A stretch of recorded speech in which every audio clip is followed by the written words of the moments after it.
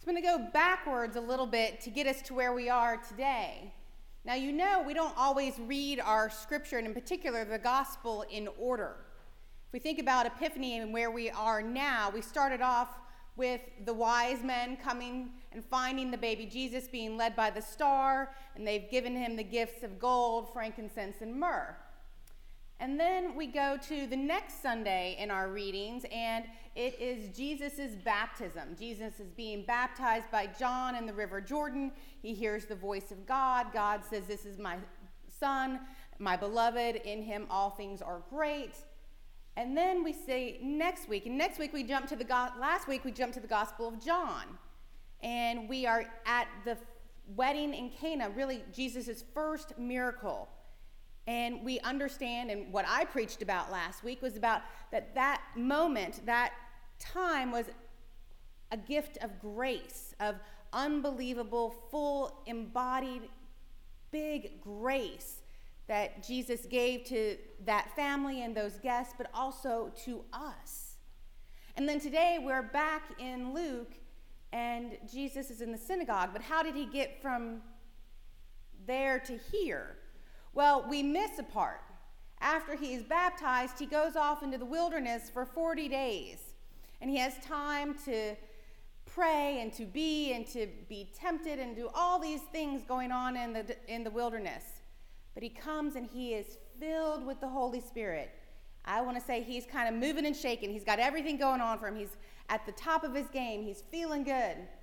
And he comes back home. And people are starting to talk. And there's whispers, and there's people, it's like wildfire and gossip. It's going around from town to town. Oh, that kid Jesus, he's going around and he's talking in synagogues, and man, he's great. And so now he finally gets home to Nazareth, and he's in the synagogue like he has been his entire life on the Sabbath. He's come to worship and pray with his community. And they didn't have a formal rabbi. They didn't have someone who was going to lead the reading of Scripture formally each time. So it would be someone who either felt that they were called to read or were assigned to read, or maybe an elder in the church, but it wasn't a main rabbi. And so he stood up, got the scroll, and opened it up. And he read from the prophet Isaiah. And he said, "The Spirit of the Lord is upon me because I've been anointed." And he goes through and he reads all of these things that he is to do as Messiah. This is his job description: to bring good news to the poor, to proclaim release to the captives, recovery of sight to the blind, to let the oppressed go free, to let the year of the Lord be known, the Jubilee. That is his job description. And then he rolls it back up, and then he sits down. And when he sits down, he begins to preach his very first sermon.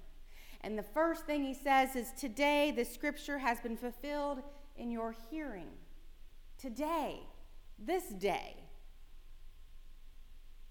And we have to think about that for a moment, because someone might say he's running over the words of the prophet Isaiah. He's kind of just bulldozing them. But he's not. He's allowing those words of the prophet to fully sink in and be a part of who he is, and letting people know that this is what he is called to do and be in this world.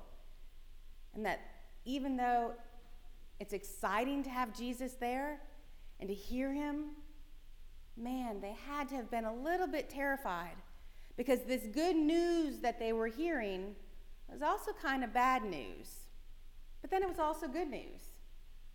Sounds kind of tricky, huh? Good news, bad news, good news. It's sort of like me saying, "Hey, Carolyn, I forgive you." And you're like, "Oh, well, isn't that special?" And then she starts thinking, "I needed to be forgiven?" Good news, bad news, good news. That's where Jesus is coming with us today, taking us on this journey. Because he's saying, "I've come and I'm going to bring good news to the poor. But hey, what if I'm not poor? What am I going to get? Hey, I'm going to receive sight for the blind. Well, what if I'm not blind? What if I'm not captive? How will I go free?" All these things that put us in tension with these words, with this idea, with the Messiahship, this good news. So I started to think a little bit more about that. And what does that do for us? And for those of us that might not be poor or blind or oppressed or captive, well, it might not be in the way those terms are meant. It might be some other way. It might be, gosh, the list is endless, but it's how we come to the text.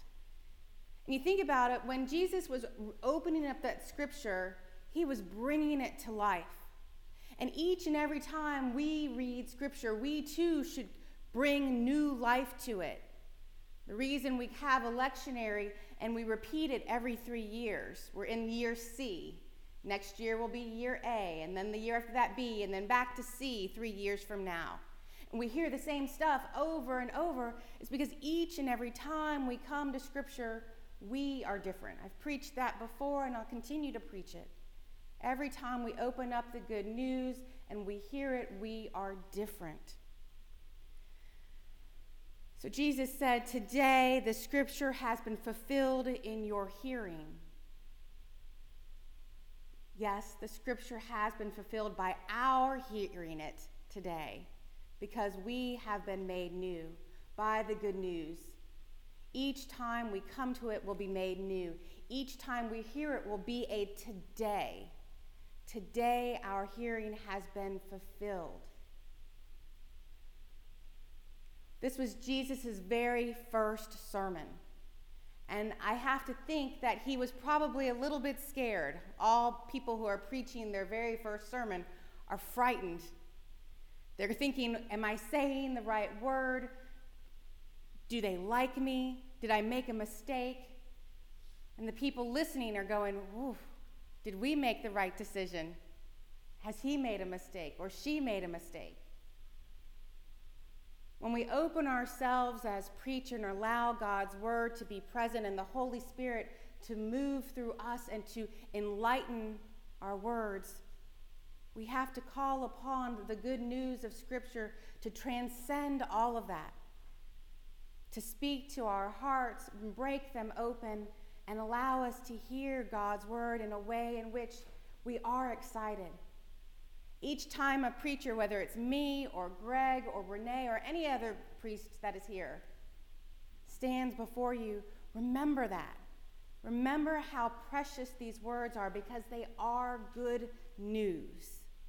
Good news for you today and always. May these words of my mouth and the meditations of my heart be acceptable in your sight, O Lord, our strength and our Redeemer. Amen.